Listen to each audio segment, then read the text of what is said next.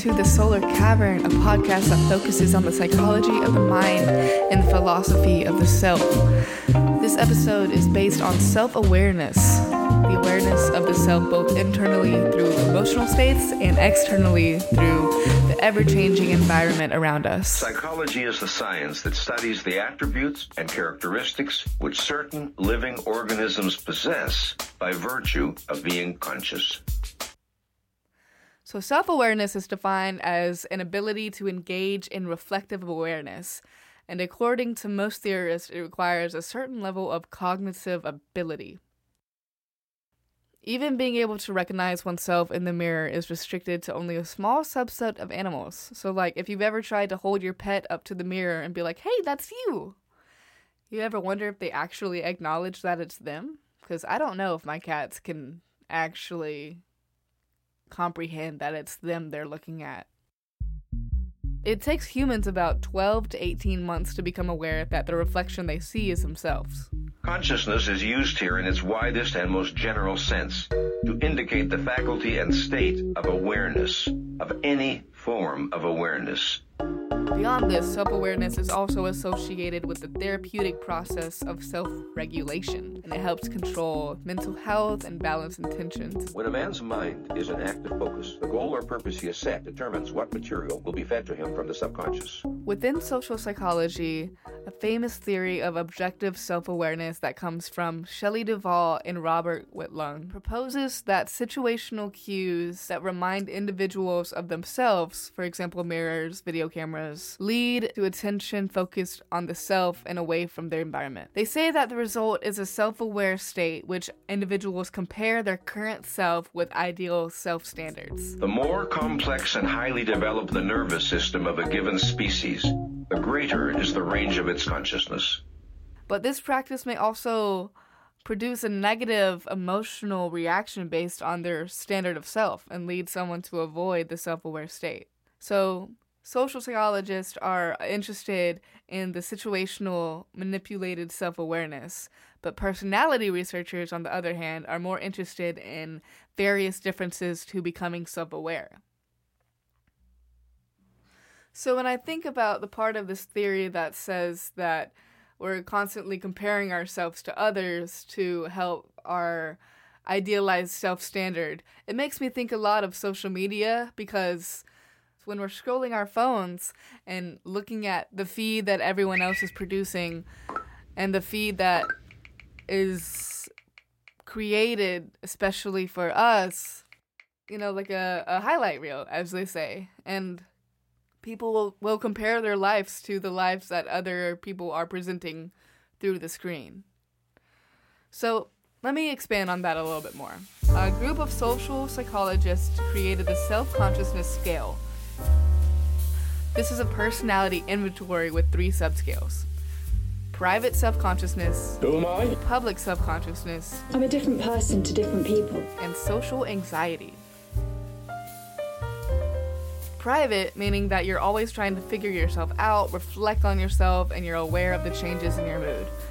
Public self-consciousness forms motives in self-presentation and is concerned about the way that other people perceive you. Social anxiety focuses on the negative emotions caused by the attention of others. Why is everybody staring at you? Not me. You. I can't have people staring at me. I really can't. This scale helps generate a greater understanding of what it means to be self-conscious. And there's an area in the brain called the medial prefrontal cortex, and this region becomes active when you think about yourself, and especially the emotional significance of a situation.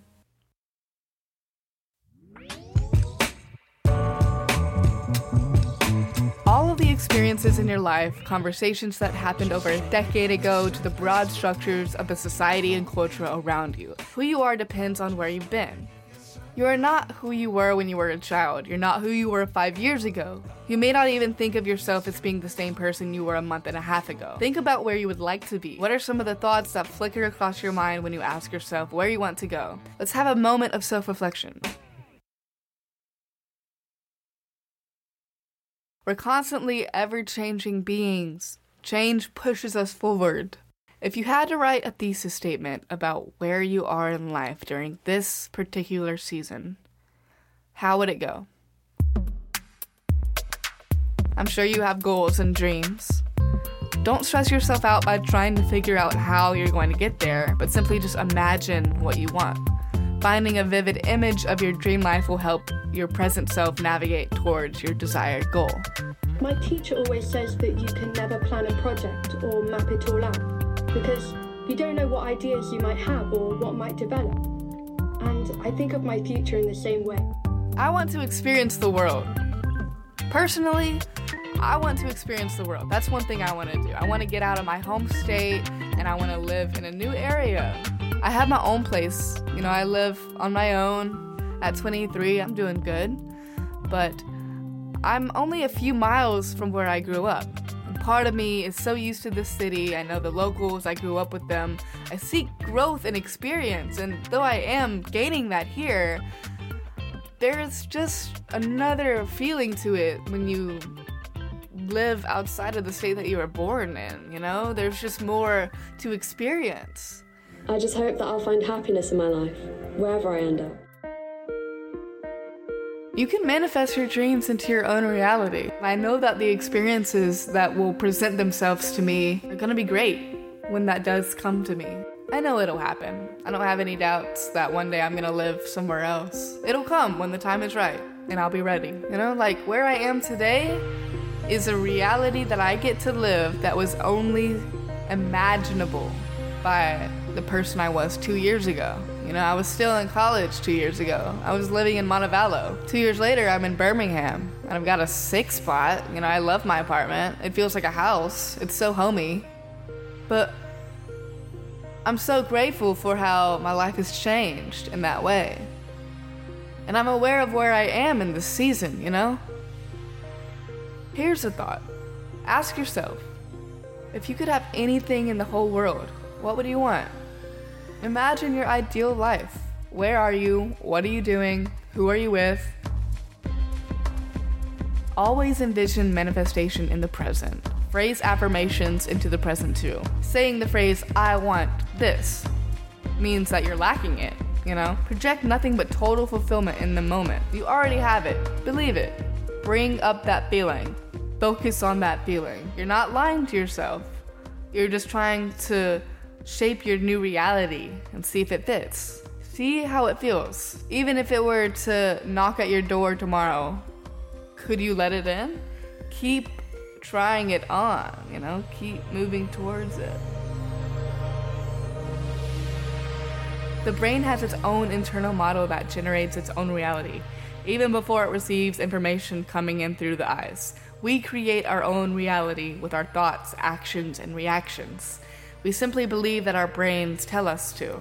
If we believe in ourselves and speak things into existence while carrying positivity in our actions, we can create a life that we really want to live. And becoming aware of yourself, who you are, and where you're going is a super important aspect of mental health. Thank you all so very much for listening to this episode of Solar Cavern. Our individual conscious experience is so unique and curated to our own specific reality. So trying to become more self-aware by discovering certain aspects of your habits and your personality can lead you to live a more confident and content lifestyle. Once you realize where you are in life, take a moment to think about where you'd like to be, who you'd like to be, and what you'd like to be doing. Manifest those things into your life because you deserve it. Work towards it. Believe it. Thanks for listening. Until next time on Solar Cavern.